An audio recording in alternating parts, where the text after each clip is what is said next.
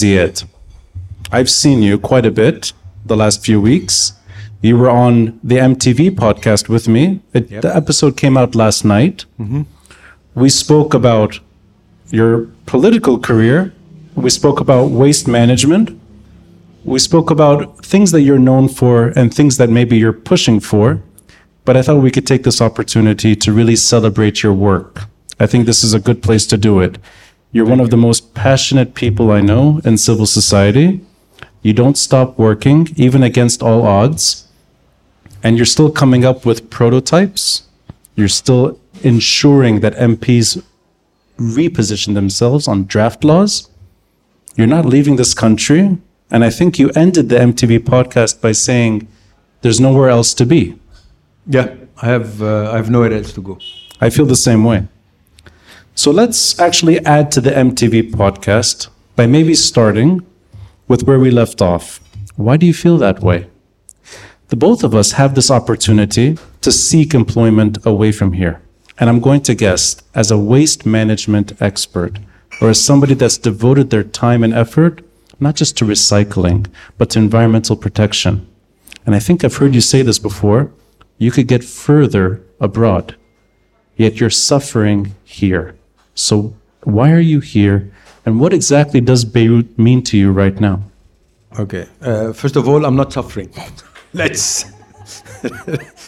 set the record straight from the beginning. I'm not suffering, but I think you should get him on WhatsApp and you'll feel otherwise. Yeah. I think the weight of the work I do with my team has more value and more depth and more potential here than anywhere else. I grew up in this neighborhood actually. When I was young, there was a train that used to come to Mar Mikhail. It did not bring passengers at that time. It was just cargo train. So I know this area very well, and I grew up in this city, and I love this city. And this city is it's really fascinating. It keeps on dancing on the shore of the abyss, and sometimes it jumps, and somehow it goes back up. How, I don't know. And you stay where you feel the love. When you feel loved, and where you have a lot of people that you love, and where you love what you do. This is why, I could go back to Rutgers University and do research there, but sorry, New Jersey, but I'm not too keen on going back to New Jersey. It's like that, It's not always where you make the most money that is where you are the most happy. I share that sentiment. Hence, I do a podcast. But I agree with you. But, when we speak in private and in public, you have a healthy time frame. And I've heard you mention this many times, your early childhood, growing up in this part of the city, there's things you remember with fondness. It could be something superficial, like the old cargo train that parked in Mar Mikhail. You fast forward to 2023, I'm going to speculate that a lot of that childhood innocence that you grew up with simply doesn't exist anymore. It could be something like that. It could be actual decay. It could be urban planning gone wrong. It could be environmental protection that's gone astray. So in your lifetime, you've seen a very, very tough civil war that destroyed a lot of Beirut. You've seen post-war reconstruction that destroyed a lot of Beirut as well. And now you're seeing in 2023 the aftermath of the largest non-nuclear blast in modern history, destroying this part of Beirut. So from your side, how do you still retain that optimism? Because I'm always impressed that you're able to look to the future, knowing just how bad things are right now. So where does that come from? Actually, I'm going to go against that, and this may sound odd a bit, but when I was growing up, the furthest you could go on this street was probably at the end of the Chaker. This is during the Civil War. At the Chaker, there was a ditch And I think on one time they placed 2 shipping containers, one above the other, because of sniper fire. So we came a long way. We came a long way. We also discussed that in the podcast. Societies tend to mature like people do. Okay? And I'm sure we have a million reasons. If you read the news and watch TVs and what have you, we have a million reasons to go and kill each other as Lebanese. But we don't do it. We don't do it. Why? I don't know why per se, but I think we've all matured. A lot of this generation that is now running the country, and probably the generation just before them, they lived the wars. They lived the wars, and it's, historically speaking, a generation that fights one war very seldom fight another one. Very seldom. And I don't see where and why and how we're going to have another civil war. It's just not logical. Okay? We all live in a decaying system. Let's agree on that. It's a system that is not viable anymore. Okay? Today, the exchange rate is hitting ridiculous levels, and yet this morning they decided we're gonna, as a measure to make more money for the state, we're gonna increase the tax of the custom dollars from 15,000 to 45,000. So you're dealing with people who are really detached from any economic reality. Because, and I tell you why I stay. I stayed because I want to see the end of the militia rule. We live under a militia mentality. You don't see the militias on the streets, practically, except in few areas. But you see their work in the management of this country and of this city. A militia mindset never gives you anything. A militia mindset only knows how to take. And for me, what makes me happy and what makes me hopeful, I'm seeing it as someone who's been in professional industry for the last 30 years. I see how a system can stop working. A government is just like a company. If you don't run it well, if you don't run it with care, with integrity, the company goes bankrupt. And we're going bankrupt because of this militia mindset of managing things. I'll narrow it down at least to what this conversation will focus in on, which is waste management, and also your work that exists with or without elections. So I'll sprinkle politics into the conversation, but I'll just give you my way of looking at what you're describing. We both are roughly the same age. We're from the same generation. So we both remember downtown during the Civil War. We remember the Normandy trash dump. Sure. Normandy was not just trash. It was everything from the Civil War thrown into the sea. Normandy is gone. They found a lot of bodies in Normandy, by the way. They found a lot of, and actually, maybe you remember this, the explosions that were happening underneath the ground because of gas that was trapped. Yeah. So, and also munitions. When they dug deep enough, right. Some of the warriors had died with their munitions there. So the Normandy dump is my earliest memories of Beirut. You fast forward, I'm 41, you're late 52. 52. 53, sorry. What's that? 53. 53. Sorry. Oh, you're lying? 52, yeah, 51? I don't know. I'm 40, 41. Yeah. Well, give or take. At this age in our prime, we have seen another trash dump exceed Normandy. Yeah. Karantina, Jaladib, whatever that extension. Jdeidi, yeah. Sorry, Jdeidi, all the way through Dawra. This is a massive dump that outweighs Normandy. That's without civil war. Yeah. And there's another major one which we do not see, which is the Costa Brava one. But you can smell when you come on the airport. I mean, I think even at this point, they still shoot geese that flock from the trash to let planes land and take off. So that kind of chaos in environmental degradation across every city on the coast. Saida, Tripoli is massive. This is Beirut. Baalbek, and it's growing. Yeah. And it keeps growing.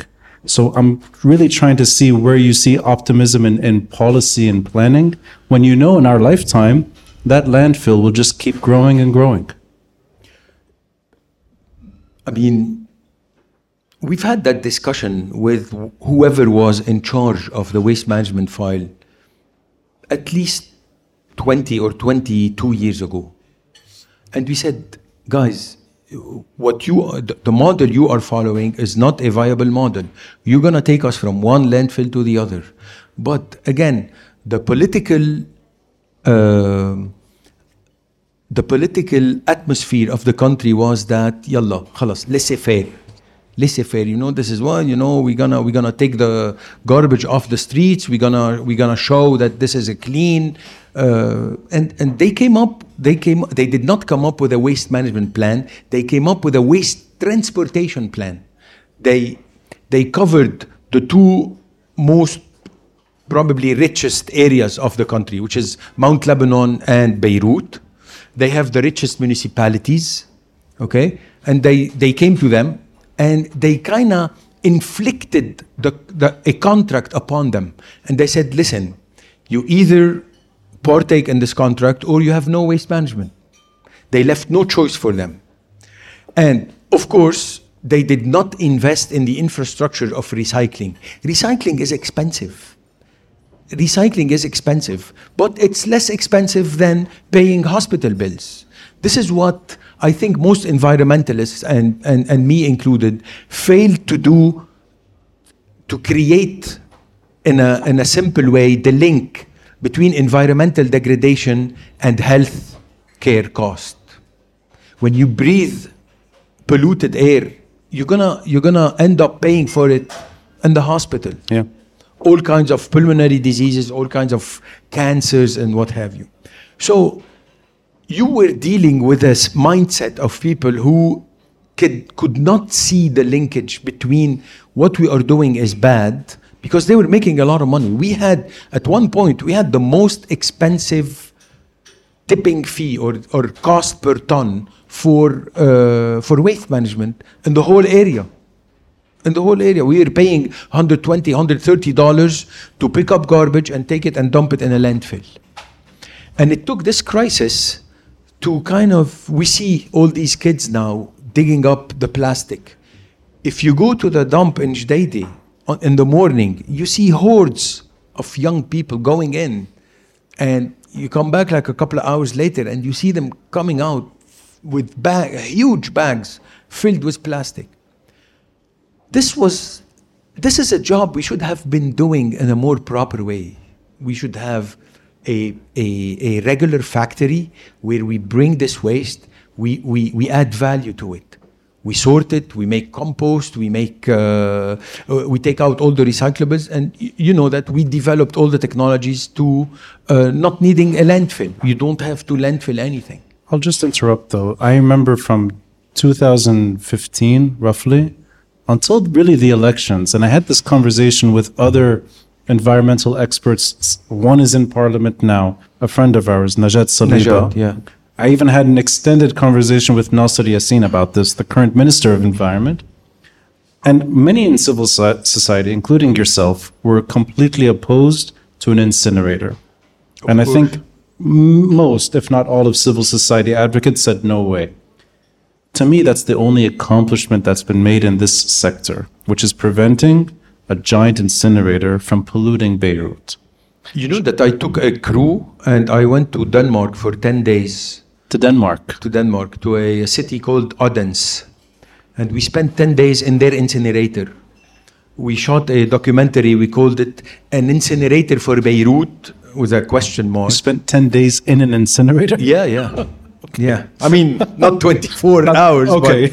but yeah, it took us 10 days to understand. We wanted to put a scientific end to this nonsense of a discussion that was going on. The municipality was pushing for the project as a solve all, do all solution for our garbage, but they failed to look into a lot of scientific details which our waste did not match, and this is why we went to Denmark. And we shot a documentary, and it was this documentary. I mean, the current president of the municipality blames that documentary for the failure of the project. Right. So that isn't an accomplishment. And I tell you why, without boring anyone. But there is a critical issue that no one was talking about. When you burn garbage with plastic and with organic material and with what have you, there's two kinds of ash, a fly ash and bottom ash. So the most dangerous one is the fly ash because it has a lot of really carcinogenic poisons. Denmark is 5 times the size of Lebanon, and they only have about 5 million people. Right. So it's not dense, Yeah. but they have a lot of they have 5 times the territory that we have. They have 28 incinerators. There are 28 incinerators in Denmark. Imagine that. Not one Danish MP agreed to create a landfill for the fly ash of the incinerators of Denmark in their area. So Denmark had to sign a treaty with Norway. Norway has one of those uninhabited islands way up there near the North Pole. And they have a ship that comes on a regular basis. It collects all the fly ash from the 28 incinerators. It sails all the way up to that island where no one lives, and they have a landfill there, a sanitary landfill for that fly ash. You come here and you tell the municipality you have a problem with the fly ash. They say, don't worry about it. We're gonna put it in asphalt. We're gonna asphalt the road with it. So this is the type of ignoramuses you're dealing with. What's the word? What's the word? They had ignoramus? Ignoramuses, yeah. Oh, wow. They're like, Yeah. I had another argument also with the president of the municipality, which was worse. He wanted to mix it with cement and use it in buildings. So I said, I mean, can you imagine if a young couple, they have their newborn and they put them in a room, and that room is built with cement that has fly ash in it. And this poor baby, is breathing in fly ash from the incinerator. So there were those details that they did not comprehend, or they did not wanna put forth to the public. They were lying their asses off on all types of security issues.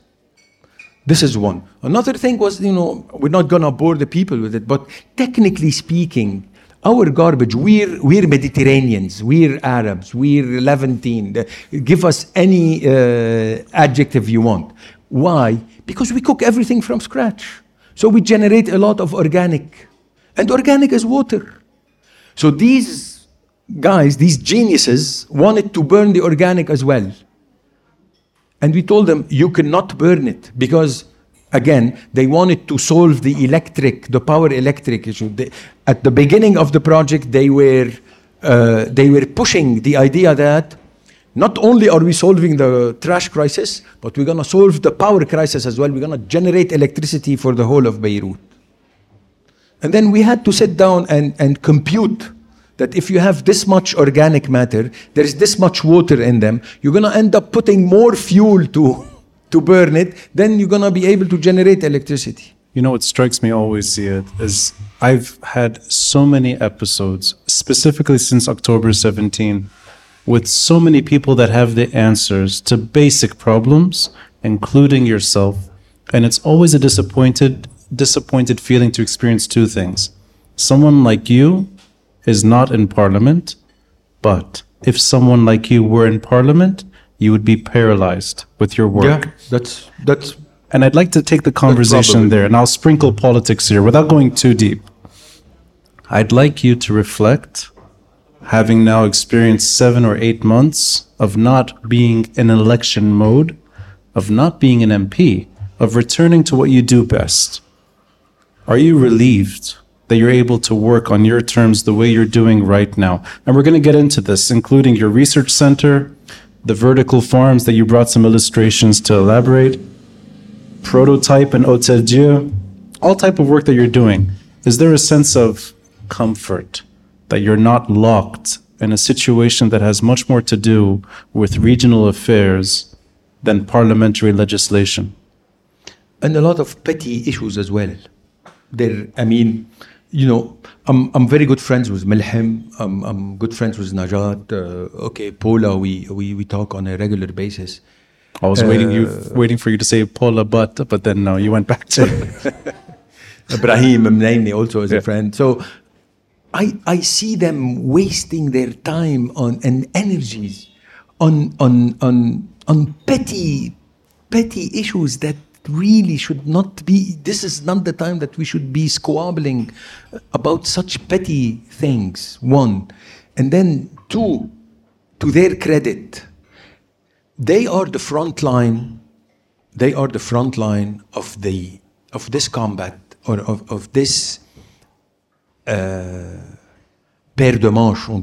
We say in French. Paire de manches means it's like a tennis match, and it's like 5 sets. And these guys are in the midst of the first set. Oh, I see. And they're hitting on the opponent, but they're getting hit as well. Okay, change happens very slowly. It happens and it's very painful. But remember, in 2018, there was only one MP outside the Manzoumi or the junta. One. Okay. I would argue she's less capable of doing what she wants today than she was in 2018. Okay, but it doesn't matter. We're talking numbers now. Okay. Well, 2018, one. The 13 today are less capable than one in 2018. Yimkin, maybe. And that's why I'm bringing this up, is that I would not want to see you paralyzed that way. Exactly. I don't want that either. But let me predict something for you. 2026, the 13 number will jump to 40, not 26. You really think so? Yes. Do I have permission to go down this road Please. with you? It's being recorded. It's being recorded, and I'm on fire. You sure? Because my politics stuff is coming back right now. Okay. I have to disagree. Okay. Okay. Well, we can remove this from the podcast if you want. We'll keep it for the audience. Don't remove anything. Ziad, what are you drinking? Sparkling water. Let's get him a drink. How do you say that? This is the dynamics. Did you say 40? Yeah, of course. That's triple. If not more. If not more. Yeah. Because I see this, the system is dead. They do not want to bury it. Those who benefit from the system do not accept the fact that their way is dead. Khalas. Are you counting on Q&A later. Q&A later. By the Am way, I counting guys, on them to die? No, I'm counting on God to take them. I'll say I forgot to mention there will be a Q&A at the end, and there's time to order as well. But I have to go down this road with you. Yeah, no. One second. Let's just Ziad. retract a bit and have a macro look. Listen, every other country around us, not just in the Middle East, in Eastern Europe, in South America, it was a gradual change. They were, and those 13 that you see right now, people associate them as one block. They are not one block. These are 13 or 12 different individuals. They were brought in because people were fed up with whatever they had before. The 40 I'm talking about, they will not be a same block, but they will be different from... Oh, so 40 reform-minded MPs. Exactly. But we have now technically, if you want to go down that road, loosely speaking, we have roughly 40 reform-minded MPs right now. Maybe. But no, what I don't like about this parliament, you can bring it down to 6 blocks. 6 blocks run by 6 people. The MPs in each block they're yes men. Are you familiar with a yes man? This is someone who never stands up to the boss. Okay? The problem with the 13 is there's no boss.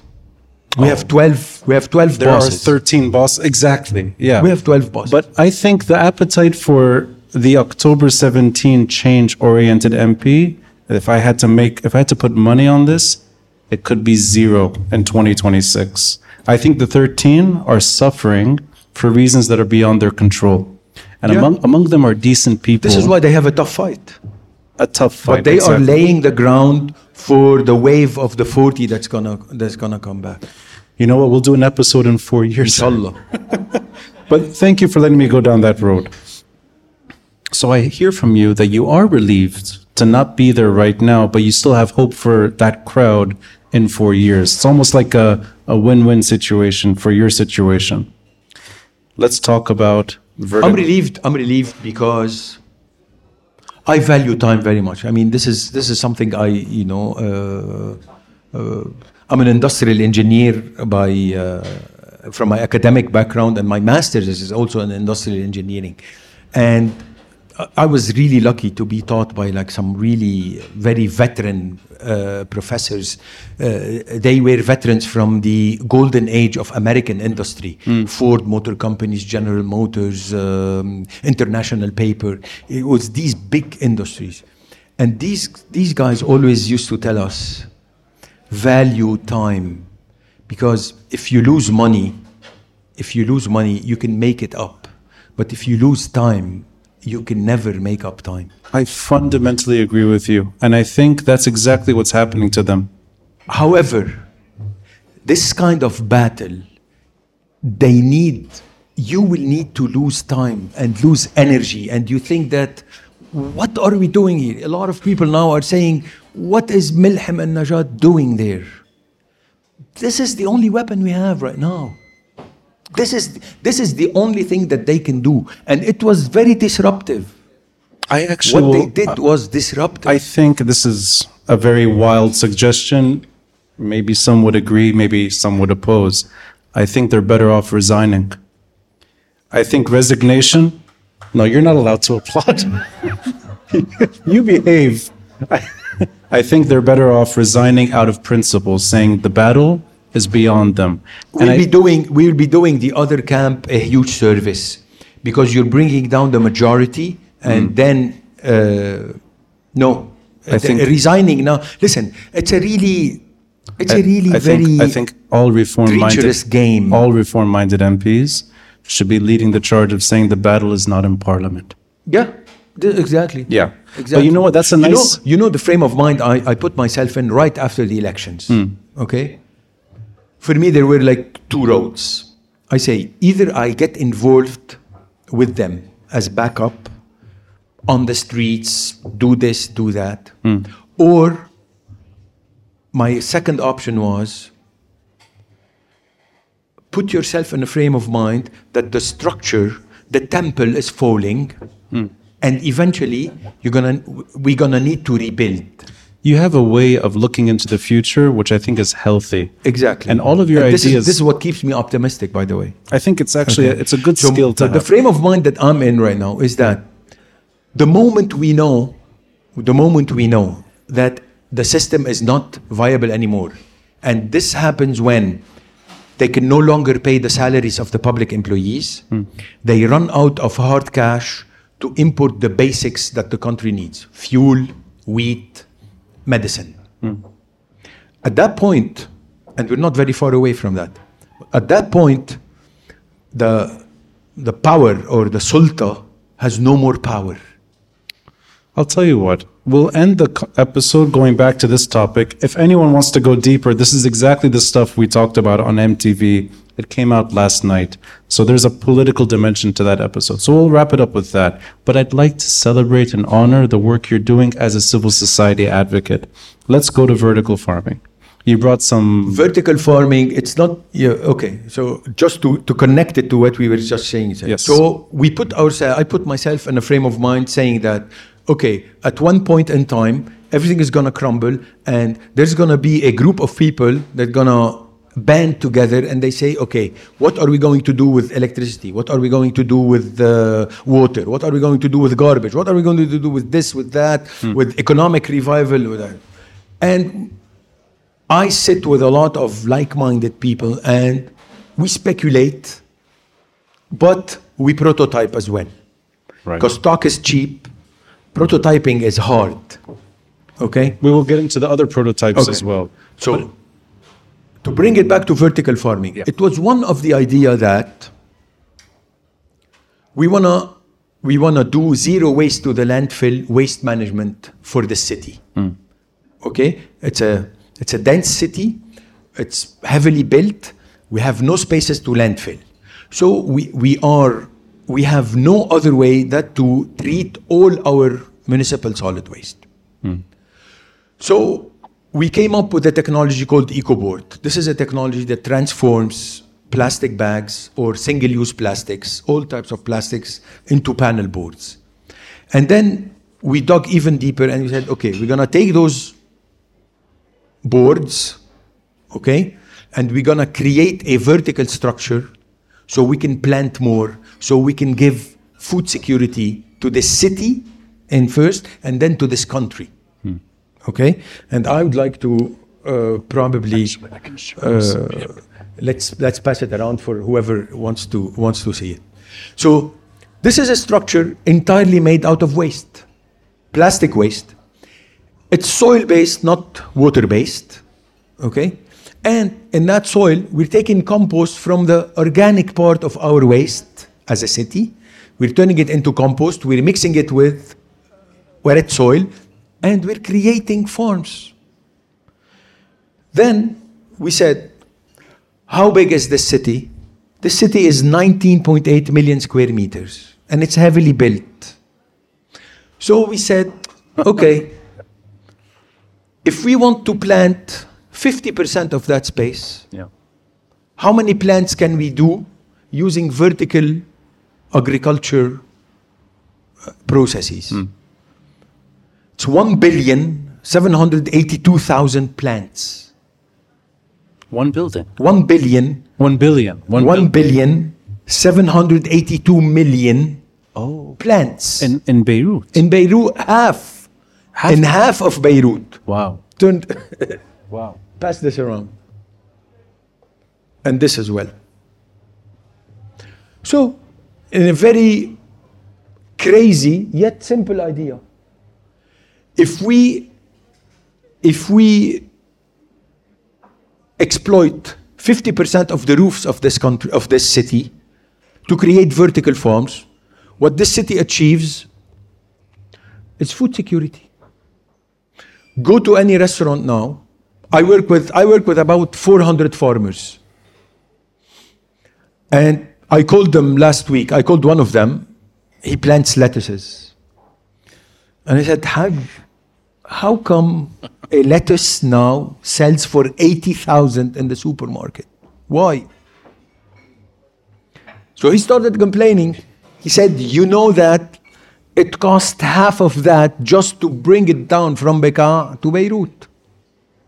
So you have a transportation issue. And now, if you follow a bit around the world, there's a huge local food production movement. In some restaurants in Europe or in California, on the menu, they tell you if you buy this dish, the ingredients, how long they traveled before they get to your plate. This whole movement, farm to plate. Yes. It's that. It's those ideas that we want to plant locally. And there's a huge also on the other side, because you know that there's always a duality. There's a huge group of people saying that there's way too many people on the planet and we cannot feed everybody. That's utterly false. The planet is not well managed. The planet, the system, the overlying economic system underlying the planet right now is greed. And there's not enough for anyone's greed. Okay?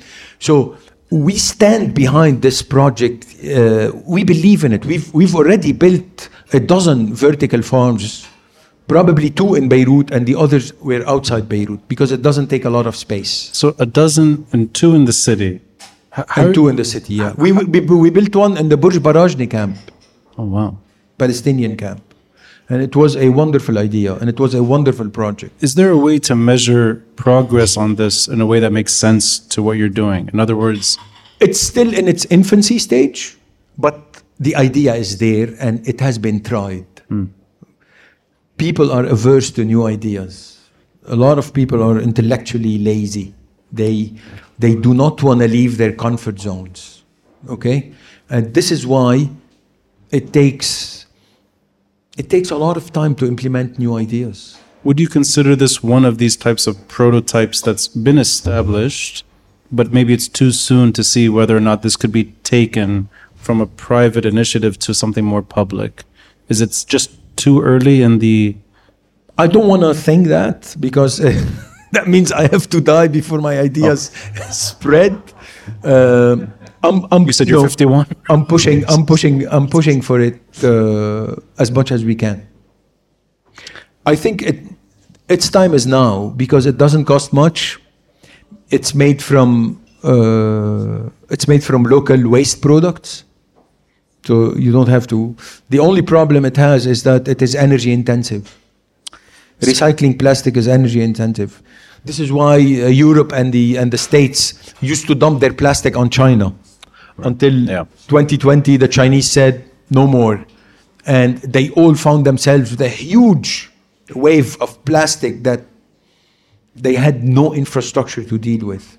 And now they have to build it. I'll speculate here without, and I'll try to make sense as much as I can, given that this is one example. You mentioned economic crisis and energy crisis too. I'm assuming this is something that is needed more now than ever in recent history. And there's a prototype that you're looking at. Maybe it's too soon to see if it sticks in a public way. We have solar energy. And allow me to ask you maybe a more hypothetical question. Do you think this is a momentary change? That once government electricity returns one day, that Lebanese will take off solar energy and turn back on? No. Or do you think this is a permanent shift? Okay. We started this discussion saying that we're going to try to exploit 50% of the space Yes. to do agriculture. So the other half, The 50 other percent, we use that same technology of recycling single-use plastic to build solar chassis. These will last a lifetime. yeah. Compared to steel, they're cheaper. And the way we see it, this city as well can achieve power independence by just exploiting the remaining 50% of its roof surface, which now we are aggressively doing as a city. In terms of solar energy, I'm assuming there's a lot more interest in that than vertical farming. Yeah, of course, because it's more urgent. It's more urgent. Are you able But to... no one will turn off solar. The future is the future is solar. The efficiency of those panels, we're gonna see them. It follows the same computer models, the computer chip models. The panels are gonna get smaller and they're gonna get more powerful. But that's actually a good sign. I would not have expected that. What I thought instinctively is that this is a temporary relief measure, and most people will be reluctant to maintain what is actually a fairly expensive maintenance fee. I assume people would go back automatically. But it's good to hear that you see this going the other way. No, there's no way, because the energy crisis the world lives right now is gonna linger for a long time. So you see this is a global issue, less Oh, yeah. Lebanese government Oh, yeah. electricity. Oh yeah, big time. Speaking of prototypes, I know we mentioned this on MTV, but I'd like to discuss it here because it's a unique way of looking at another issue, which is inflation, hyperinflation, devaluing everyone's accounts, and then medical coverage becomes part of the problem. You've been a pioneer, if I may say so, in trying to find a medical coverage prototype that works and something you're testing in Hotel Dieu right now. Yeah. I don't want to speak on your behalf here, but I'd like you to flush it out as best as you can, because this is actually a far more interesting, I think, and urgent issue that few people are addressing, but you've tackled it, and you've even done your statistical research on it. Sure. Again, this is part of the once everything crumbles, what are we going to do? Yeah. And we said that to rebuild any society, you will need two pillars. First pillar is we talked about that, is a free judiciary system, because this is how people can deal with each other, and that creates trust. And everybody needs to be healthy, or if they fall ill or they have any accidents, it doesn't gonna break their backs to pay the bills. So the idea was, can we design a healthcare system where someone who makes minimum wage can afford medical care? And it's very tricky and it's very complicated, but it's doable. It's not impossible to do. But then devaluation happened, okay? And we found ourselves in an emergency situation where the social security that we have, that only gets paid on the 1,500 And rate. it's still 1,500. And it's still up till now. Still up till now. I think they made it 3,900, which is even more ridiculous. Yeah.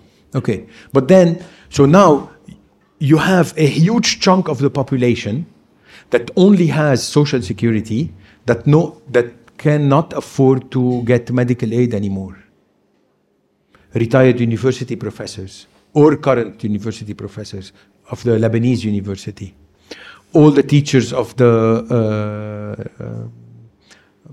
what do you call them? The schooling system, the public schooling system, taxi drivers, employees of the state. So in a way, civil servants and anyone All civil servants that only have, or they can only afford to have social security. Now, social security covers only 5% of the cost. 5%. at the old rate. At whatever, because the social security only covers in Lebanese pounds. So now a hospital, if you go into a hospital and you only have social security and your bill is $100, social security only covers $5. So you have to fork $95. So I approached Hotel Dieu and I said, listen, we need to work something out. And they were very open to the idea, and they also, let's not forget, hospitals are businesses as well, and they need clients. Yeah. They need clients. So they said, we are willing to give a 35% subsidy to the invoicing of the hospital. They are willing to do it on their side. Yeah. Okay. So now you have a bill an invoice for $100. Social Security is covering $5. Yeah. Then the hospital comes in and says, okay, I'm subsidizing $35. So now you have $40. 40% is now taken care of. 40%, but it's not enough. Yeah. There's still a 60% gap that still that big chunk of the population cannot handle. Mm-hmm. We thought, okay, what can we do from our side as civil society activists or environmental activists or people in the public eye or whatever? I said, I'm going to try to tap into my network. I'm going to call upon 1,000 of my friends. And I'm going to say, listen, I need you to donate $100 for a prototype that we are doing with Hotel Dieu, explain it, and bring in the remaining 40%. So this is really a one-man show. You're leaning on your network, your personal network. For the prototype, yes. Wow. For the prototype, yes. I'm going to try to fundraise $100,000 and deposit it in the hospital as if the hospital was a bank. And then they will say, okay, we will match your $100,000 and then we have the 5% from the Social Security, and then the patients will only have to pay the 20% that remains. May I ask, how far are you in this process with Hotel We Dieu? will be signing the MOU next week. Wow. All the graphics are done, and I started making phone calls, and we already have $5,000. And I'm assuming this is a prototype the way you would imagine it applied across hospitals. Then- So it's not about... Exactly. Yeah. Exactly. We want to run it one time with Hotel Dieu just because this is the first time something like this is doing. And this is based on trust as well. Okay? And, you have doctors in Hotel Dieu who will be playing a double role. They are doctors in that hospital, but they will also oversee that really there is a 35% discount being given.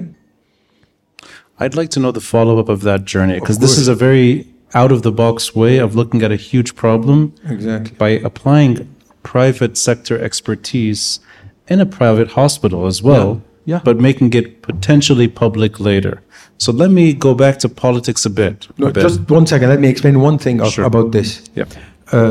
What we hope to do with that prototype is that, let's say, Ziad Chaker works it with Hotel Dieu. We have the template.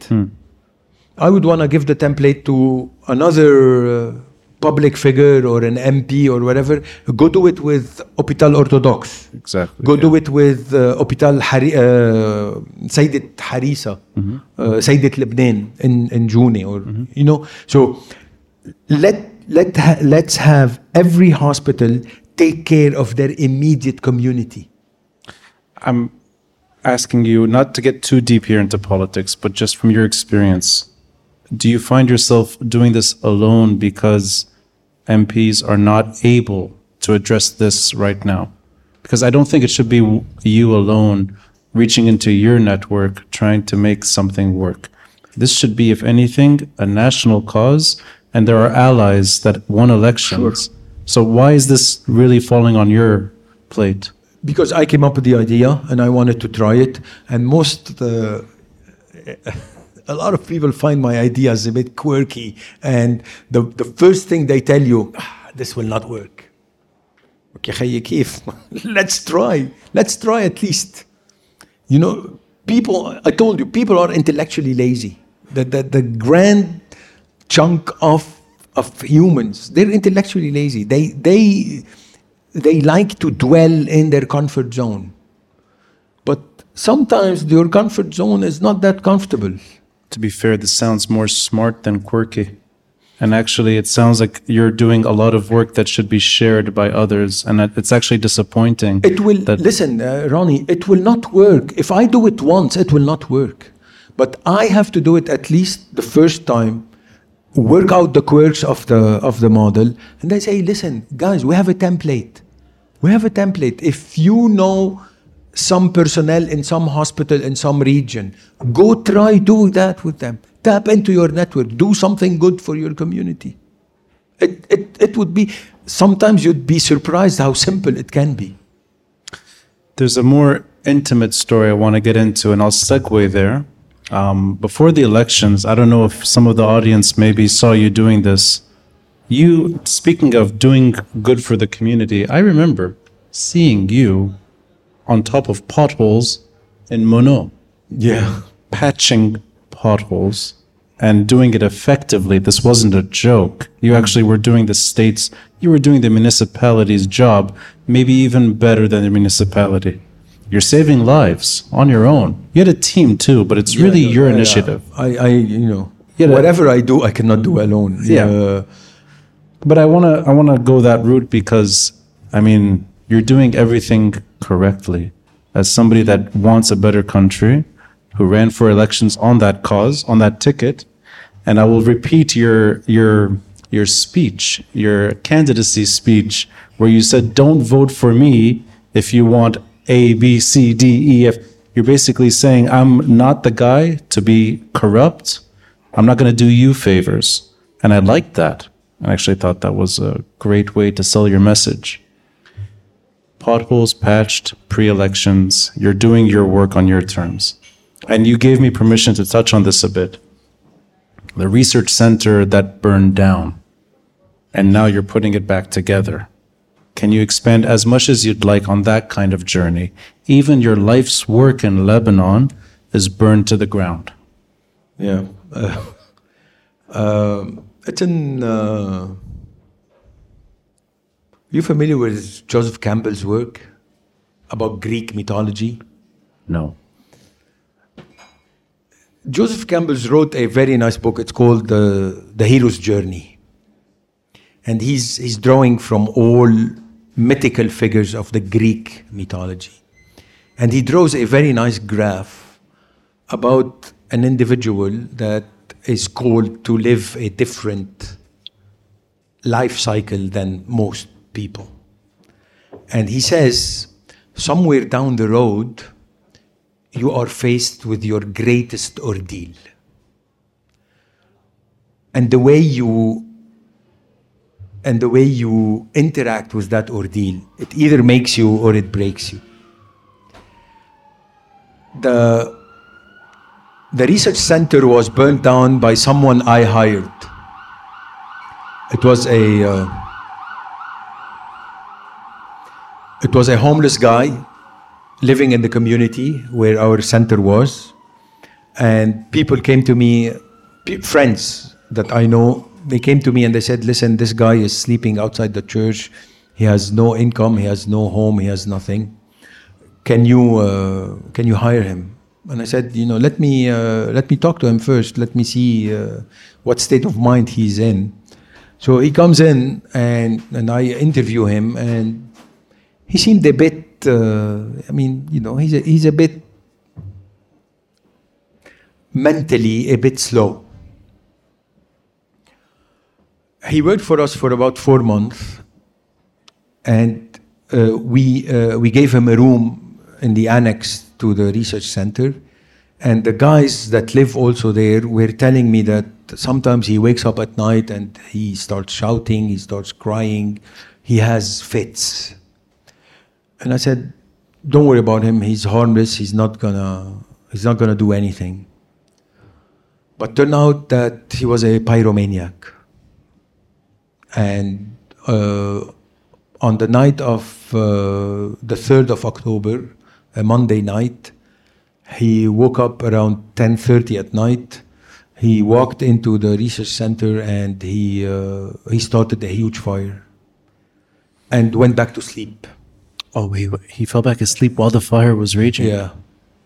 And the guys had to go wake him up to save his life. But yeah, we lost everything. But we're now back.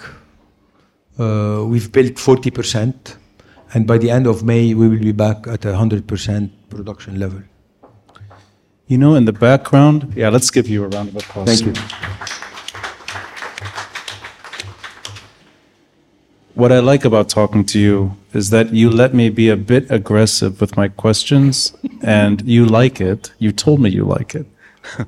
And you're opening your heart to something very personal, and you're okay with it, and you're coming back in May. I'd like to wrap it up with maybe your generation and the way I see my link to your story. You grew up a brief window of time right before the Civil War started. And you refer to those years in a way that's the last innocence you experienced. Today it's what? The lira is at 90,000? 93,000? Maybe tomorrow it'll be 100, who knows? You grew up in a country where it was 2 lira to the dollar. Yeah, 5. It was 5 when I was, When you were growing up, 5? My earliest memory was about maybe 250, 300 lira. Yeah. I remember it when it was 50. You remember when it was 50? We know what hyperinflation felt like because we experienced it here when the lira became worthless, when the economy was dollarized by default. We know that feeling. We know what it's like to experience post-war relative stability, But we also know what it's like to live in a neighborhood that was marked by checkpoints. And we know what it's like to lose a lot of the soul of the city in post-war reconstruction. We also know what the port blast did to this city. You're 52, 53. And I think it's someone like you, by whether you want to or not, I don't know. But the fact is, you are in love with Beirut, and you're still here doing what you can against all odds. I don't know if that type of love is healthy in the end. I have it too. There are two other people that I mentioned earlier. I think in their way, they're doing what they can too. I don't want to There's a lot of us, by the way. I think a lot of people are trying, but in terms of this sector of the economy, when we know environmental degradation is getting worse, not better, you're doing what you can. Najat Saliba is doing what she can as a politician. Nasser Yassin, I've had him on the podcast more than once. I don't blame him for not doing more, but I do have more admiration for you because I think you're working your ass off. As somebody in civil society who knows what politics is like, you lost your warehouse, you're putting it back, you're doing prototypes on your own. This is unthinkable.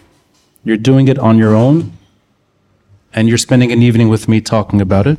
It really means a lot to me. Same here. So But thank listen, you, I want Ziad. to tell you something. Yes, sir. This is not being done foolishly because, or from a very utopic.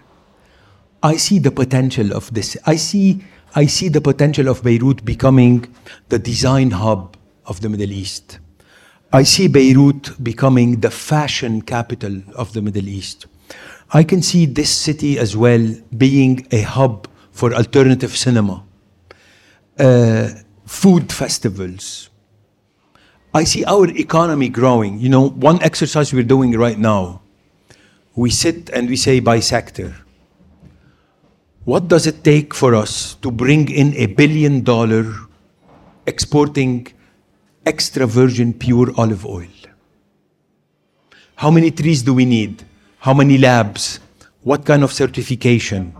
We're talking about appellation contrôlée, which is like the champagne. You know that only the French can produce it and call it champagne.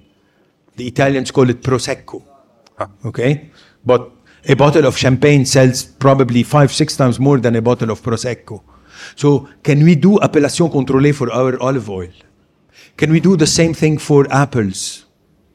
We have a huge potential here that is untapped because of the militia state of mind that has taken over this country since 1975. And now I'm lucky and you're lucky and most of the Lebanese that are here, they are lucky. We are living the end days of this militia mindset. I think we'll save it to Q&A. I want to wrap it up by saying if there's a way to look at the whole picture, maybe we're two sides of the same story. Maybe you have high hopes for a future. What you just described is how I look at the past. But I think both could be true to different degrees. We need you in this country regardless. So we'll open it up to Q&A after I our just break. want to say something about our past. Yes, sir. I hate our past with passion. You do? Yes. I don't. Yes, because our past needs to be deconstructed. Okay? Actually, yesterday I was reading a book by Salam al-Rasi. He's a popular, he writes popular literature, from villages. Do you know that in 1920, when they brought the country together, it used to be Beirut and Jabal and Mount Lebanon as well. But then they added all the other parts of the country. All the other parts had to pay tax, but the people of Mount Lebanon and Beirut did not. And when the French commissioner went to Hasbaya, people came to him, his name Comte de Martel. People came to him complaining that why we have to pay taxes and the others don't pay. And this is how they started applying taxes on everybody. I'll caveat the ending. Not every chapter or every journey of our past, the few windows that I think both of us, you know a bit better than I do, where Lebanon was not as screwed up as it is right now. I think that wouldn't be so bad today. But let's leave that section to the Q&A. We were given a country on a silver platter. This is not how countries and societies evolve. We'll put it to the Q&A. Everyone, thank you for a very intimate and difficult episode. Order whatever you want. There's a 10-minute break, and I really appreciate you listening. Thank you. Thank you, everybody. Oh, sorry. Just a second before the break. Bring back his cardboard cutouts. Yeah, that too, please. Okay, first of all, I promised you za'atar. This za'atar comes from my vertical farm. You promised me hashish, Ziad. No, I did not. Not on the podcast, at least. not on the podcast. Right. So this is za'atar. This is organic za'atar, planted in my vertical organic farm. Thank you, sir. But my surprise to you is, what do you need? What do you need for za'atar? A bong. You need zait. Zet. You need zait. So now Oh, wow. I'm giving you the an olive oil bottle, but you. this has double tragedy associated with it. This is made from the glass of the blast, and this has survived the fire of the center. So this has special meaning to me, and the cork is made from Lebanese oak by an Armenian artisan in Burj Hammoud. And I'd like to have you. Thank you. Thank you, Ziad. My pleasure. 10 minutes, guys.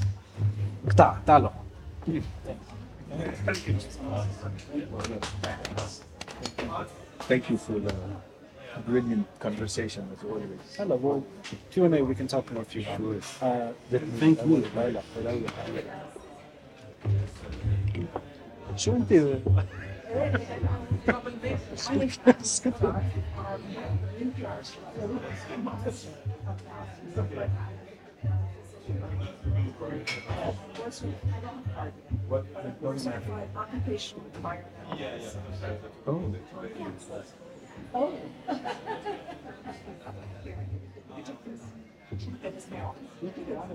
I put this.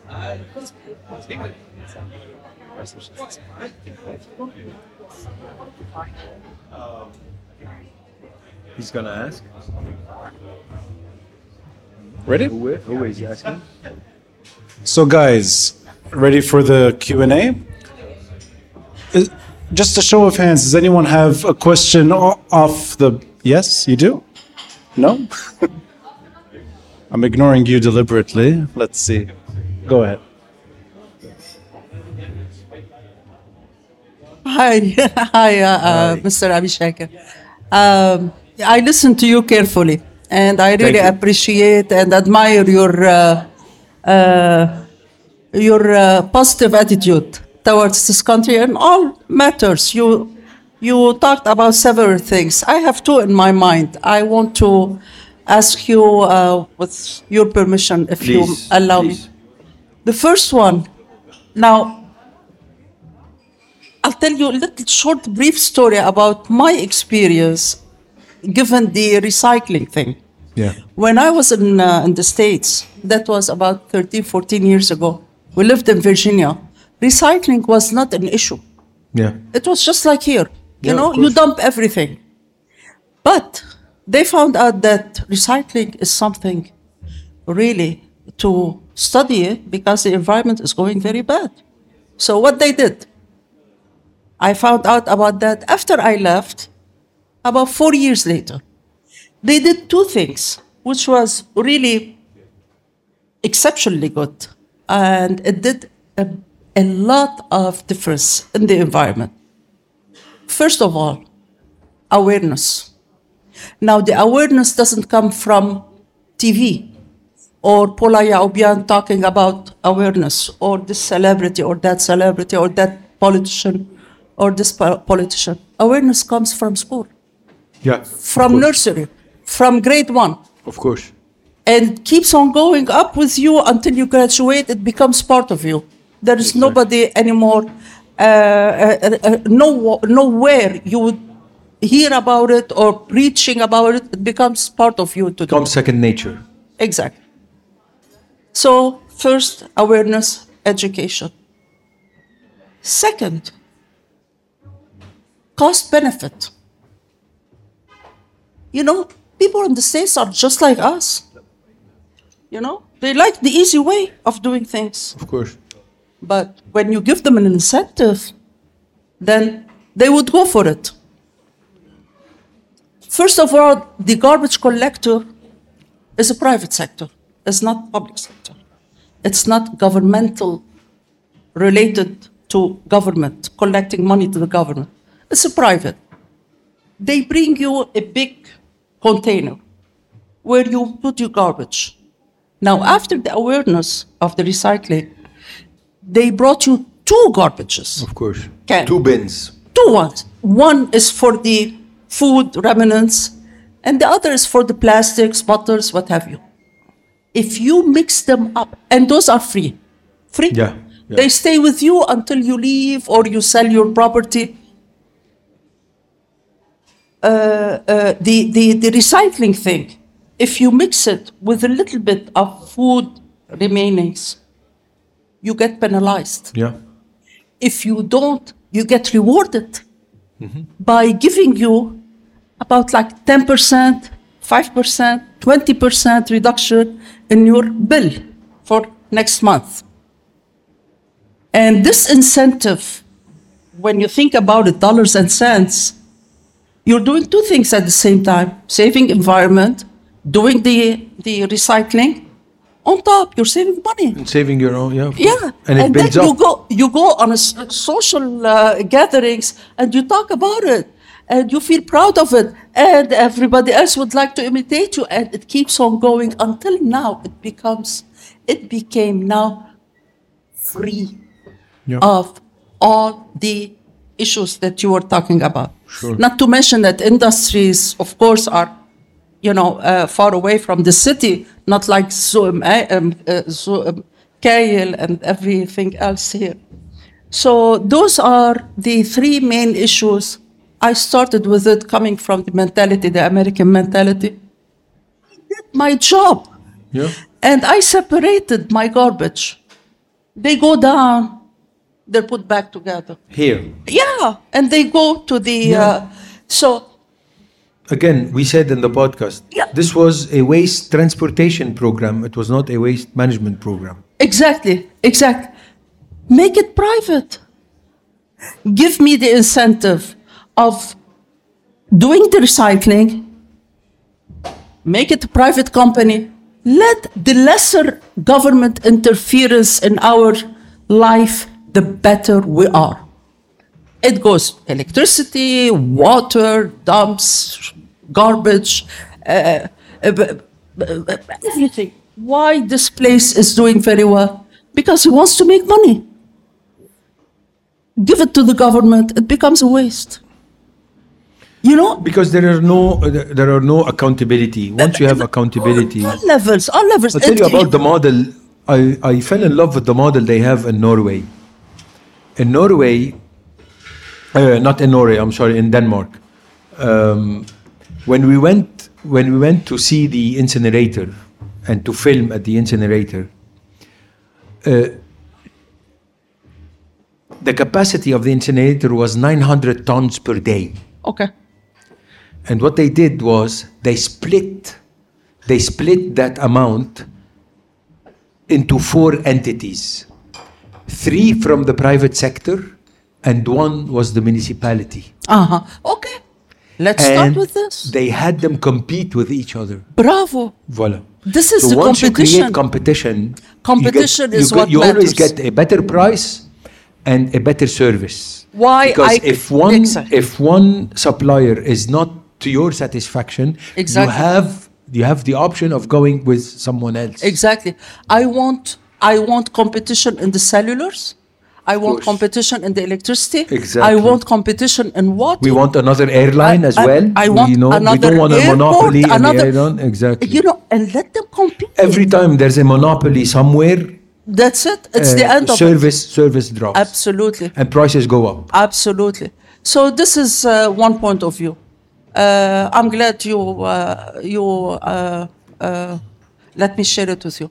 Now the second one, I'm sure you're not going to share it with me, but I'm going to say it anyway. Then let me ask some. No, but one more, because I have to leave. Please. One more thing. Feel free. Ask anything you want. We have nothing to hide.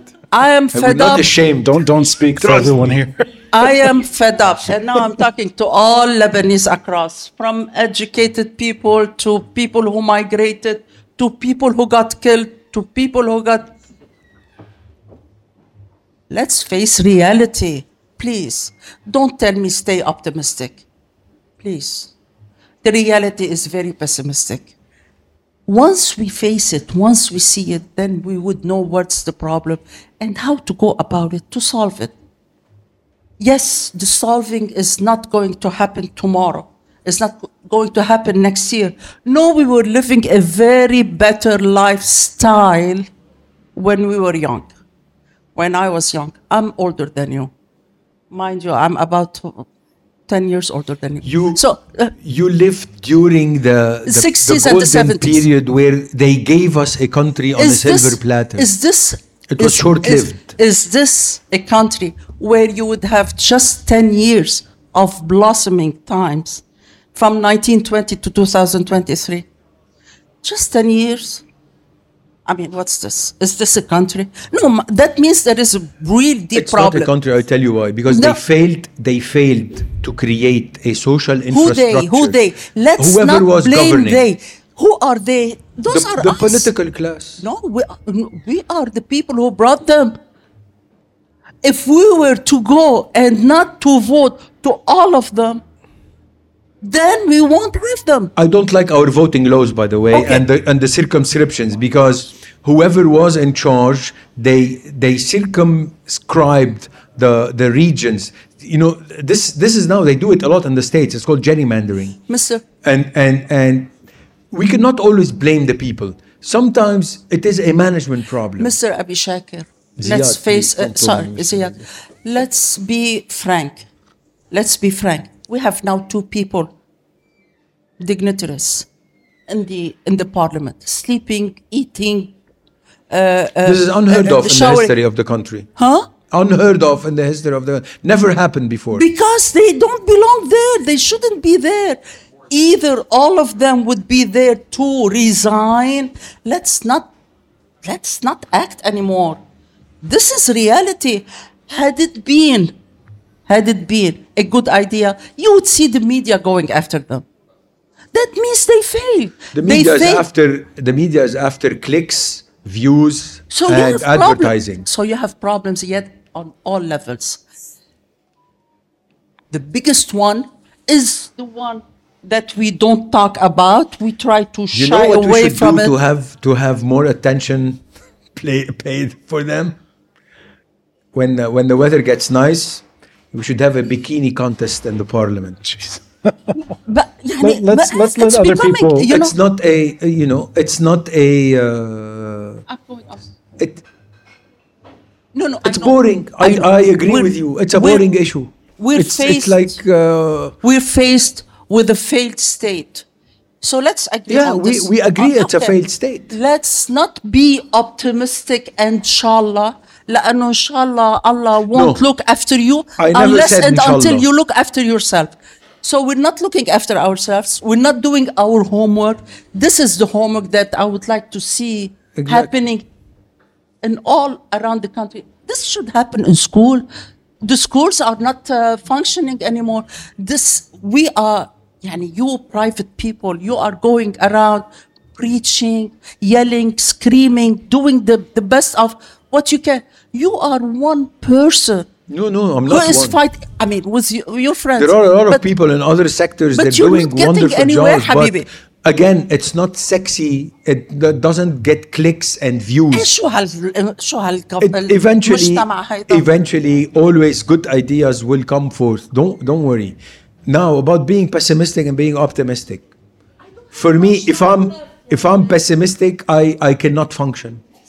It's in my nature. They're all younger than me here. I'm the oldest. We feel your pain, but In 5 years' time, I will be coming on a game. Sure, no. No, I lived the best of 20 years of my life. well, you had it better than we did actually. Huh? You enjoyed this country more than we did. When we were growing up, there was a civil war here, and yet, About the huge tower in my home. yeah. I'll set up her microphones when I take you home later tonight. My pleasure. Thank you very much. Good luck. Yeah. Good luck. Take care. Bye. Is there anyone that wanted to ask questions about anything we discussed? Please. Yeah. It's hard to follow that heated discussion, but and I agree with both sides. I agree with the pessimism. I do see some glimmers of light in terms of optimism. But anyway, back to waste management. And I also work in the environmental sector. Given the concurrent, unprecedented challenges facing this country, how do we keep environmental issues on the forefront of anybody's mind? You've already addressed one issue to keep waste management and have that linkage between waste management and health. But it's not only at the individual level. At the individual level is one challenge. It's another challenge at the business level. We have, we still use plastic bags. We still have a widespread usage of single-use plastics. We, in the wake of COVID, there was takeout containers, and we've got, PPD and whatnot. How do we? And recycling is great, but recycling is not the answer. Recycling has, definite challenges in terms of, you mentioned energy usage. It's also, we have way more recyclables than we can handle, so we need to reduce waste. On a large scale, recycling. Yes, exactly. But we need to reduce wastage. Mandatory. So how do we reduce waste? And this is not a problem that's necessarily unique to Lebanon. We have, Yeah, of course. So how do we do this? How do we reduce waste, not only in Lebanon overall, Okay. Let me point to two examples which I think could be good working models. For the plastic bags in the supermarket, we can follow other models that were followed in other countries where they make you pay for the bag. Yeah. If you want a plastic bag, you have to pay for it. Otherwise, you have to bring your own textile bag. Exactly, or and that's a challenge when people are economically strapped. Yeah. Yes. When you let people face the fact that they have to pay something, even it's very minute, they don't like to pay. Yeah. So that can solve a lot of issues. For the single-use plastic, I'm afraid we're going to have to rely on technology and on recycling. Let's face it. Go to the supermarket now, buy 10 items. 8 of them will be in some kind of single-use plastic packaging. For me, as an environmental engineer first and an industrial engineer second, I find plastic to be a fantastic material. It's durable, it's waterproof, it's resistant to the elements. The problem is not the plastic. The problem is how we humans manage this plastic after we use it at least once.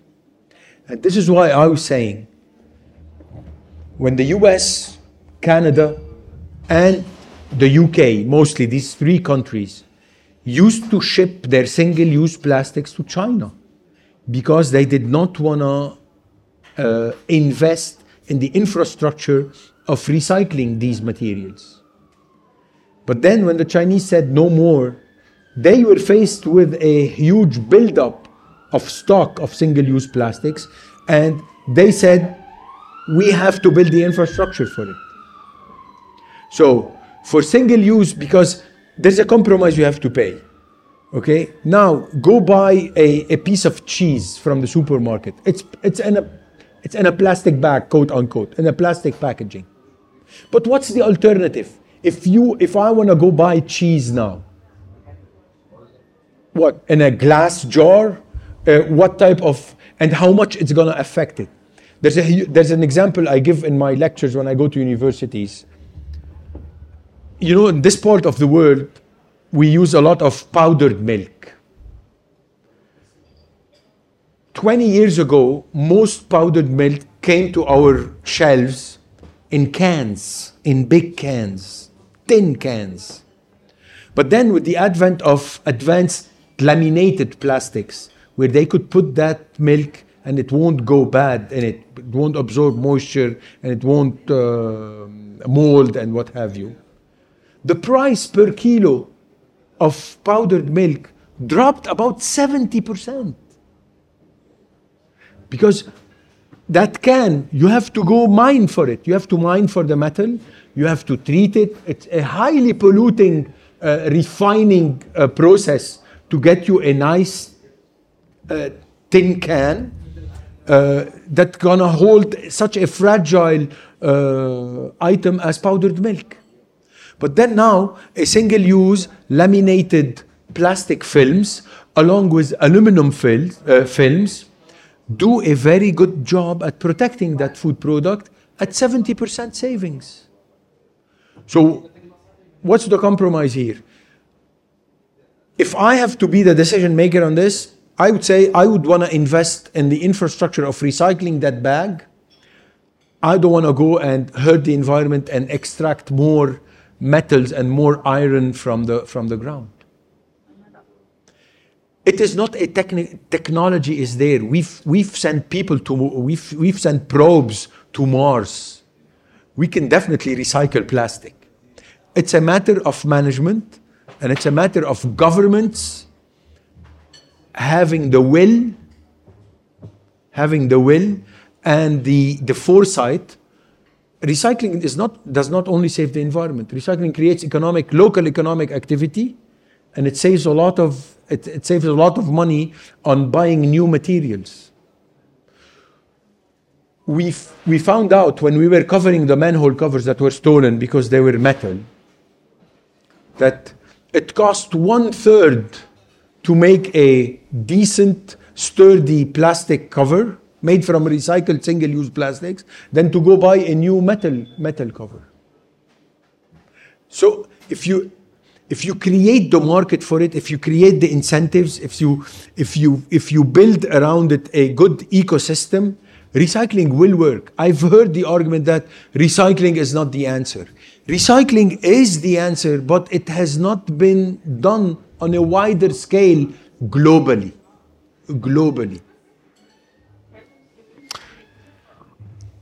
Are there any other questions? Is that one in the back? No? No. Maybe I'll ask. Oh, sorry. Gentleman with the suit. Yes. Thank you. It's not a question, but you're right about the technology. But I've been working on different projects, especially of recycling, especially after the crisis of 2008. But a lot of them collapsed. Sorry, which crisis? There was a financial crisis in Europe, at least in 2008, and basically all the business model of recycling went down because the price of recycling that was good. The cost of recycling was too high. Was too high compared to the cost of making of plastic virgin materials. Exactly. When was that? Do you have a time frame? Basically, they collapsed 2018 around this time. There was 2018. Yeah.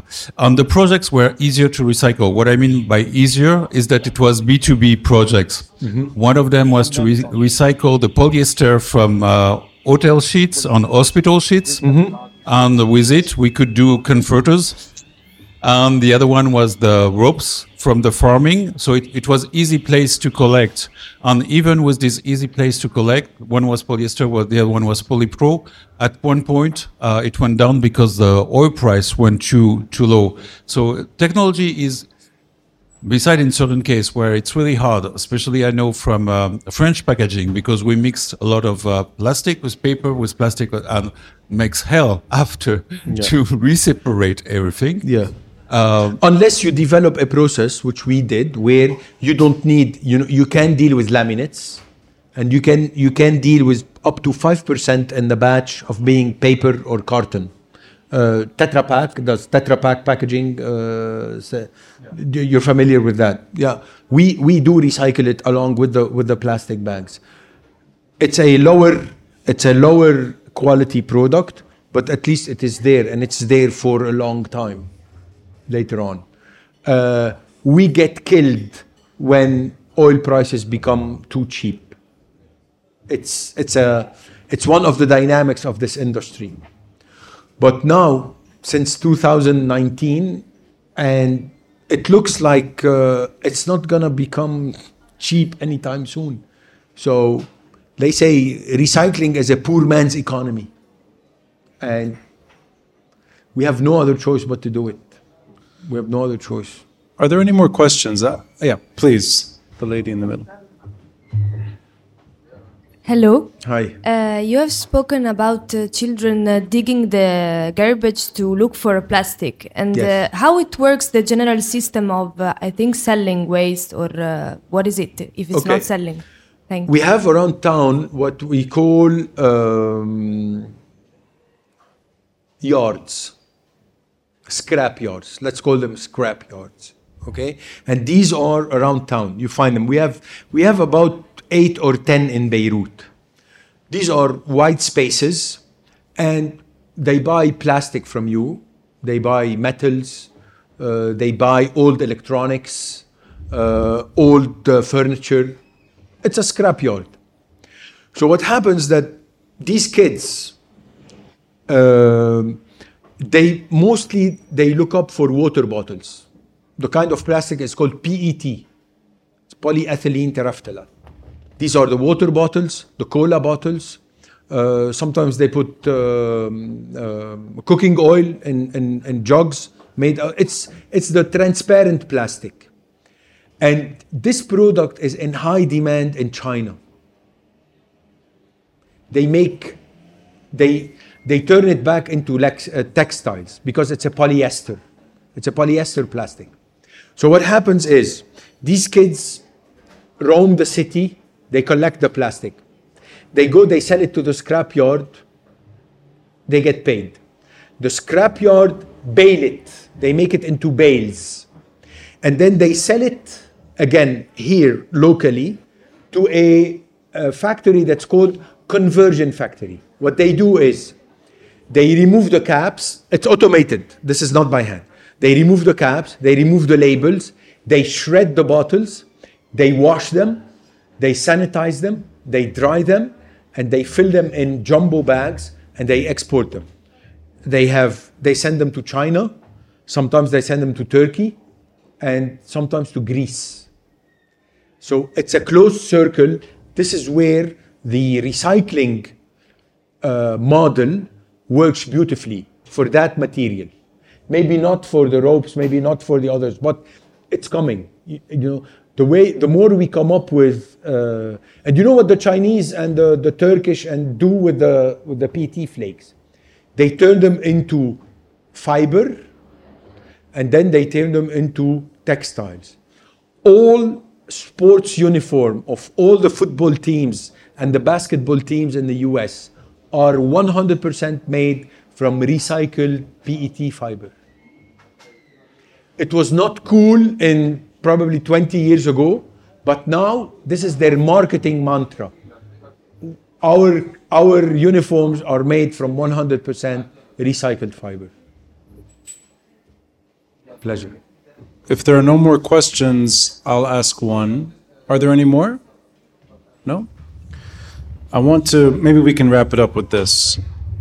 Thinking about incentive, and then thinking that there are many laws available.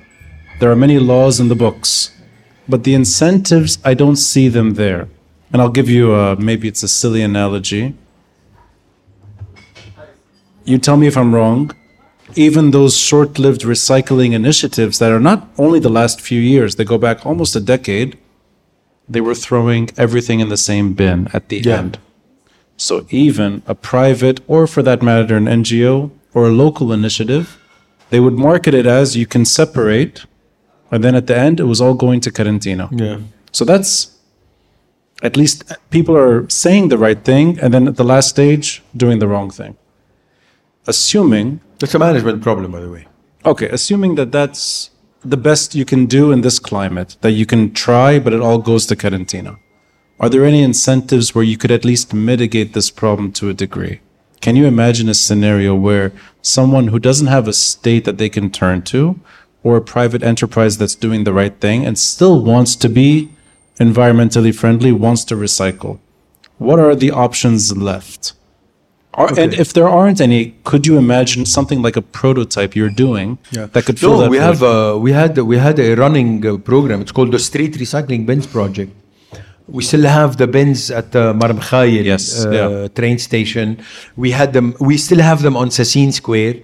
We had them on Sadiqo Square. But we also faced a problem with the crisis hitting really bad. And these guys that pick up the plastic, they don't just go to the landfill. They roam the streets. They pick up the bins. The regular garbage bins, but they were trying to break our bins because we have the openings of them are small, so people don't dump general waste in them. So they were breaking the bins all the time to take out the bottles. So we had to remove the bins, but now we're coming back with the program. We're gonna put them in the campuses of schools, and we're gonna give an incentive to the school where you have to open your campus to your immediate community. So if anyone wants to sort their waste, they can bring it 5 days a week, 6 days a week. They have access to your campus. They have access to the bins. They can put their recyclables there.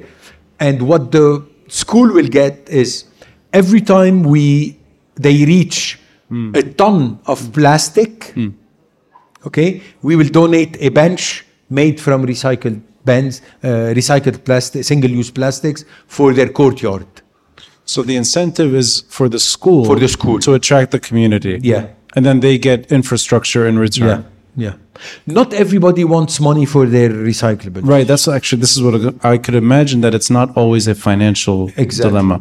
That prototype, you just described one way of addressing neighborhood trash. Has that worked? Oh, yeah. Have you seen? We have data. Yeah. We have data. No, the schools we have not tried yet. It's not run yet. No, I see. The street recycling bins, we had 18 different locations on the regular public streets. We found out that the bins were being vandalized, and now the streets are practically, there is no police control, there is no municipal control. It's a jungle out there. So we said we have to remove the bins so we don't lose them. But we will be going back to the schools and doing this. So this is a prototype and we tried it on the streets for, actually I was checking the data today, for at least 1,600 days straight. It's been running. Let's assume on a small scale that could work in the medium term, where enough schools adopt that policy. Let's go there. Thinking now about pollution. I know that's not maybe your area of expertise per se, but I think we can talk about it to a degree. Could you imagine that kind of prototype working on generators? So, knowing that electricity du Liban is not coming back in the way it should, and knowing that we're going to depend on generators for the long term, separate from solar energy, could you imagine incentives for generator owners, typically referred to as mafia, that they could filter the smog or silence the generators? I've only seen one example of this, and it's not the right example. I think it's the wrong example. It's Betroun. Betroun is doing it in a way that may not resonate with everyone. And I think there's a lot of maybe... What are they doing? Mufflers, filters, and Betroun, I think, is on 24-hour generator power. Okay. If I'm not mistaken. You don't hear them, you don't see them, you don't smell them. Okay. I think a lot of attribution is given maybe to a certain politician, therefore, it's not something that's celebrated. I'm being careful, huh? You like that? You like that, huh? That's just for you. I'm trying to imagine that model, remove the name, remove the issue, remove the political name. Could that catch on here? Because Beirut's smog is of course. So severe. But you know that by law, By the way, I like that. That's the only moment you turn away from the laptop. Every generator in the city of Beirut, by order by the governor of the city, they have to install at least what is called a cyclone separator. A cyclone separator is a device that can be built locally, and it's not very expensive.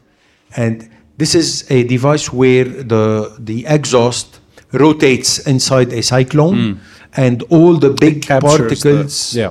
precipitate. And you could reduce the air pollution by at least 50%. But the municipality cannot enforce it. So it's in the books. Of course, it's a law. In the way you think about these problems, private sector, public sector, can you see incentive working like Batroun here without municipal enforcement?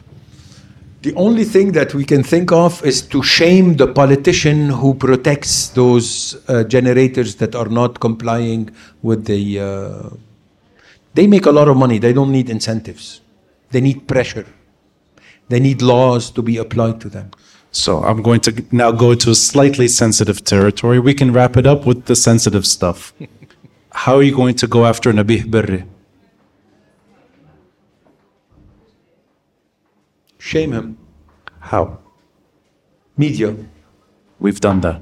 No, not really. Oh, we've done that for years. Well, You and I have done that. Yeah. Everyone that has tried that we know. You know who should pressure him? The people who live under his goons and their. Let everyone focus on the city where or on the neighborhood where they have leverage. We have leverage in Ashrafiyya, and we're talking with a lot of people that this has gone on for too long. Now is the time that everybody, at least. If you don't want to put the counters is also a huge issue, right? They're selling you electricity without the counters. At least environmentally and for the health of all the neighborhoods, you have to install those cyclone separators. I've seen pressure from residents of buildings going to the generator owners and threatening that they will unsubscribe without the meter. So that does happen on a small scale. That's true. You can still sue them, by the way. Who? You can sue the generator operator that they did not install the cyclone separator, and you can say that by this decision number, whatever, and if you have enough leverage, they can shut him down. I don't want to be hard here, but let me go down this road a little further. Have you seen one lawsuit work on that issue? And I mean it sincerely. You have? Yes. Okay. One. The municipality of Beirut shut down the generator of the theater of Tournesol. Of what? There's a theater in Tayouni. Oh, it's called Duwar Shams. Yes, of course. Yeah. It's funny, and because they went after the theater. Because they could not apply the law on the goons of the politicians. They went and applied the laws on a cultural center. And then we had to go and say, we will install the cyclone separator, just take the locks off. You know what frightens me is that that's the right way of doing things, and they go after the wrong crowd first, and then you're picking up it doesn't matter, but this enforces my point that the system is crumbling. When you cannot exercise your power, you are powerless. Could I end it with a theoretical question? Please. I don't want to echo too much of what my mom was hinting at, but I'd like that to be the background.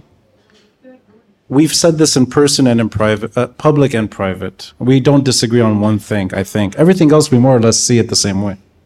I don't think the system is crumbling. You don't think what? I don't think the system is crumbling. Oh, okay. And let me elaborate, and I'll give you the last word. I think I will live decades of a very, very inefficient, outdated power sharing model that will live with us as long as Lebanon is a country. Meaning, there will always be sectarian quotas, sectarianism over time. And I mean this not in a good or bad way, removing emotion. I think it's a descriptive term. I don't think it's good or bad.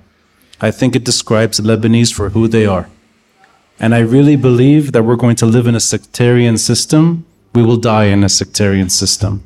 I also think it's an inefficient and very, very corrupt way of governing that's not good probably for many other countries, but that's the system I think that works best for Lebanon, given Lebanon's predicament. And I think it needs to reform over time, and I don't think it will reform in our lifetime. What I'm worried about, and this is my bleaker assessment, which is why I want you to have the floor at the end. What I'm worried about is that too many of the good, well-intentioned, recent, politically charged Lebanese are blaming the system for Lebanon's ills. I think that's shooting in the dark. I really think the system is in desperate need of being a system that can breathe and do better and finally reform. But that's the system we have. Going into what a lot of us talk about on the periphery, but some of us do in parliament, which is this notion of secularism will solve our problems. The system needs to die so that something else is put in its place. I think we will have that conversation for decades to come, and we will still have the same damn system. In that journey, the best people I know in Lebanon do their best, but the success is marginal, very marginal. And I'd like you to tell me why I'm wrong. Just let me ask you one question before I go on. Where do you see now strength in the system? Strength? Yeah, where? In what aspect of the system is still strong? I see two things. Yeah. I see the perverted version of this system dependent on Hezbollah. I see the sectarian order that we live in with or without Hezbollah as being Lebanese through and through. I can't imagine it any other way. Now, maybe I'm narrow. Maybe what I'm seeing is not the full picture. But I see that as not just strong, I see that as Lebanon.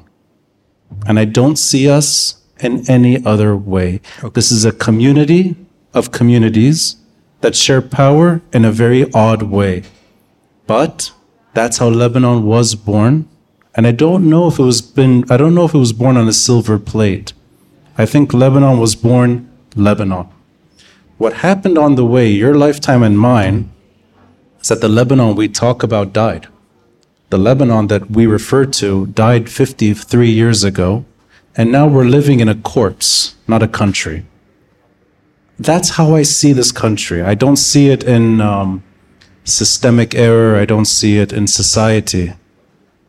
And I think of it today as the country that maybe had a few chances again to get it right, and half the country went to the street. I don't know if it was you. Maybe it was you. During October 17, there were talks happening regularly here in Alias. Yeah. And I think you were. Yeah, I came here. So I remember seeing you here. I think I've seen so many guests on the podcast talk here. We know what Jamaizi was like on October 2019. Half the country demanded change. I don't blame those people one bit. I don't think it's their fault we didn't get somewhere better. No, of course not. And I don't blame the two MPs sleeping in Parliament. I don't blame ministers for not being able to do more. I think we're hijacked. But the system that we deserve is the same system we were born with. It needs to reform. And I mean that in the most sincere way. Now, I know you don't see it the same way. You have the floor. You maneuver that on your terms. No, I mean, it's historically speaking, any entity that had power and governed the only way that ended it was bankruptcy. You can go all the way to even before the Roman Empire. At one point, they run out of money. And this is why they die. This is one. And this is, I'm saying, the only lifeline. If you remember when Macron came here after when Macron came here after the explosion, what were people shouting to him on the street? Don't give them money. They were telling them, don't give them money. And what did he say? He said, non, on va donner au peuple. We will give to the people.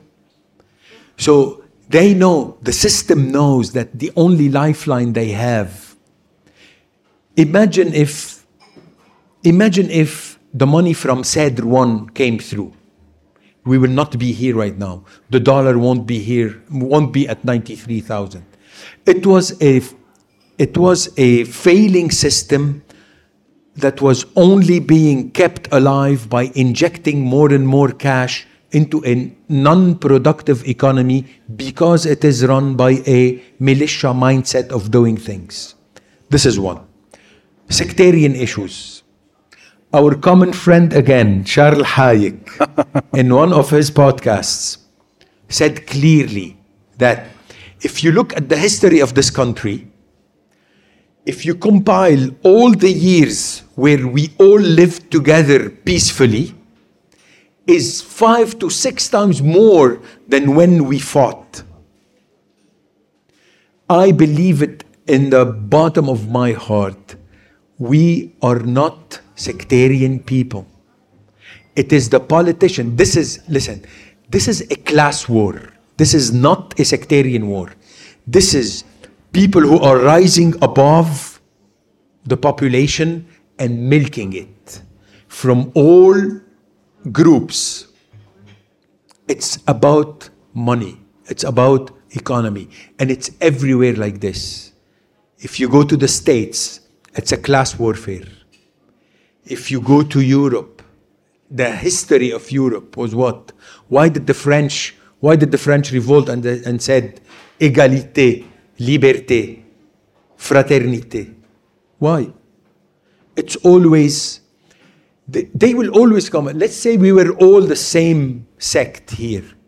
They will come up, they will say, you're blonde, he's brown, you guys should fight each other. They will always find, if it's not sectarian, if it's not religious, it could be racial, it could be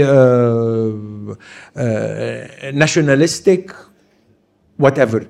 The ruling class will always find a way for ignorant masses to fight each other so they could gain. Finally, a man I used to love a lot, he died now. He said something to me. I was very young and I never understood it. He said, recycle. No. I'm joking. He said, in history, there were no statue ever erected for a pessimist. We try. You keep trying. I know your mom is frustrated because she's seeing her days ending and this crisis is not resolving. Again, change takes time. You know Takes what? time. I'll find the happy medium between us, this comfort that I think both of us are sharing in different ways, which is, it's true, the system is not working. That's a clear fact. But And it's going bankrupt. That's the most important thing. It's bankrupt. You alluded to it earlier. It's anarchy today. Anarchy in neighborhoods we consider home, and the society that we understand does not mirror the way it used to. So that's all true. And that maybe there are better ways to govern. There are For sure, not maybe. And I'll only insert this carefully. You mentioned the US. They have the one thing that we should have. It's in our constitution, a Senate. That's how you reform sectarianism. That to me is reform. But it doesn't mean sectarianism goes away. It just means it works better. No. So let's say that's Listen, all. you can always fuel negativity. If there is always one smart, evil politician that can brew any type of mischievous actions that they want people to do. Let's assume all of what we said is part of the story. And it's looking at it maybe in slightly different ways. You referred to yourself earlier in a different episode, the industrial engineer's eye, meaning you're able to hone in. Yeah. Maybe I can't do that. I don't have that skill. I kind of look out.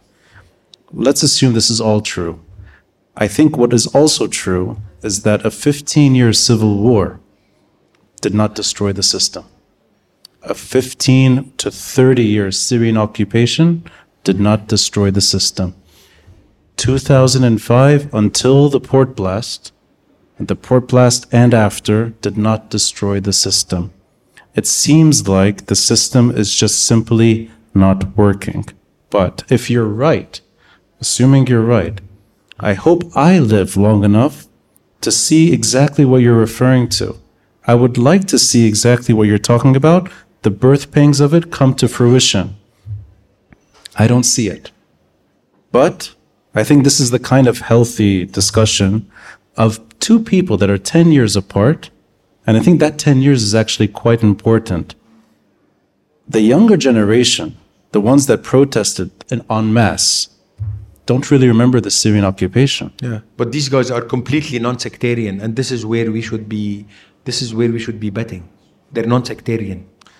Most of them. A huge chunk of them is non-sectarian. Ziad, I honestly don't know what that means. What does that even indicate? They're Lebanese. They're Lebanese, but they don't need to know. They don't ask you what sect you are. They all want the same thing. And we've seen them on the 70s. I've seen them in that period of time. They were all. It's coming. It's coming. I can see it. I can see it. We're maturing. The silver lining of the civil war. Who won the civil war? The Muslim militias. They won the civil war. Let's be honest. Okay? This country was created for the Christians. There's only one victory of that civil war, and that's Hafiz al-Assad. That's the only victor of that 15-year tragedy. The Syrian regime survived thanks to this country. Where are they now? Hafiz al-Assad, dead. His son... His system. His system? His system is nearly dead. His system is now surviving based on the crooked militia that destroyed this country. Hezbollah saved his son. I don't blame Lebanese or Syrians for that. How long? That's a good question. I don't know. Again, it's bankruptcy. It's economics. If you cannot generate economic activity, you will not survive. And these are regimes that only know how to kill, how to shoot. They do not know how to set up recycling plants or bakeries or biscuit factories or any types of productive. They cannot be productive. And this is why they're dying right now. Don't forget, we live in an area. The whole Middle East is not kisses and roses. All regimes across the board are totalitarian regimes. And we're not. Our system is not authoritarian. It's not a military dictatorship. It didn't fight for survival the way other regimes did. It's a crooked system. Perhaps today and over time, over half a century of civil war and nightmare, maybe that's true. It turns crooked. But I don't think, and I'll say this until I die, I don't think the system caused this. And you know what? That's the discussion I think I've had so many times, but I really like doing it with you because you offer two things: a blunt way of describing the way you see this country, and you're open to everything. We've talked about in our discussions, forget Hezbollah, we've talked about waste management, health coverage, independent judiciary draft laws, your own personal life in this country, environmental degradation, everything you work on, from public safety to the private sector to the public sector, you're the kind of person I really depend on in this country. So for that... A year from now, we will have a podcast and the only thing we're going to talk about is Hezbollah. Dakhilak. A year from now. No, you should be open. You should be open, and I'm open to discuss this in the open. It'll be called the Paris Banyan. We'll be sitting in a cafe in Paris. No, we'll be in Beirut somewhere. I promise you. We should talk about that. I don't mind. No, thank you for talking about everything and more, Ziad. It's a delight. To the audience, thank you so much. Thank you, everybody. Thanks a lot. And I want to say thank you for letting us go into terrain that wasn't exactly what we were going to talk about. It means a lot that you stayed. Next week, it's Mia Atwe from Embrace. And this is actually, I don't know if it's ironic or maybe it's just nice coincidence. Next Wednesday is International Women's Day, and she's going to be talking about men's health. So that's quite nice. A nice coincidence. Next Wednesday. If you don't follow Ziad on Twitter, Instagram, Facebook, look him up. The podcast is on social media, YouTube, audio platforms, the Beirut Banyan. Thank you, guys. We did it. We did it. Ah. حبيبي والله حكينا كل شيء. Thanks.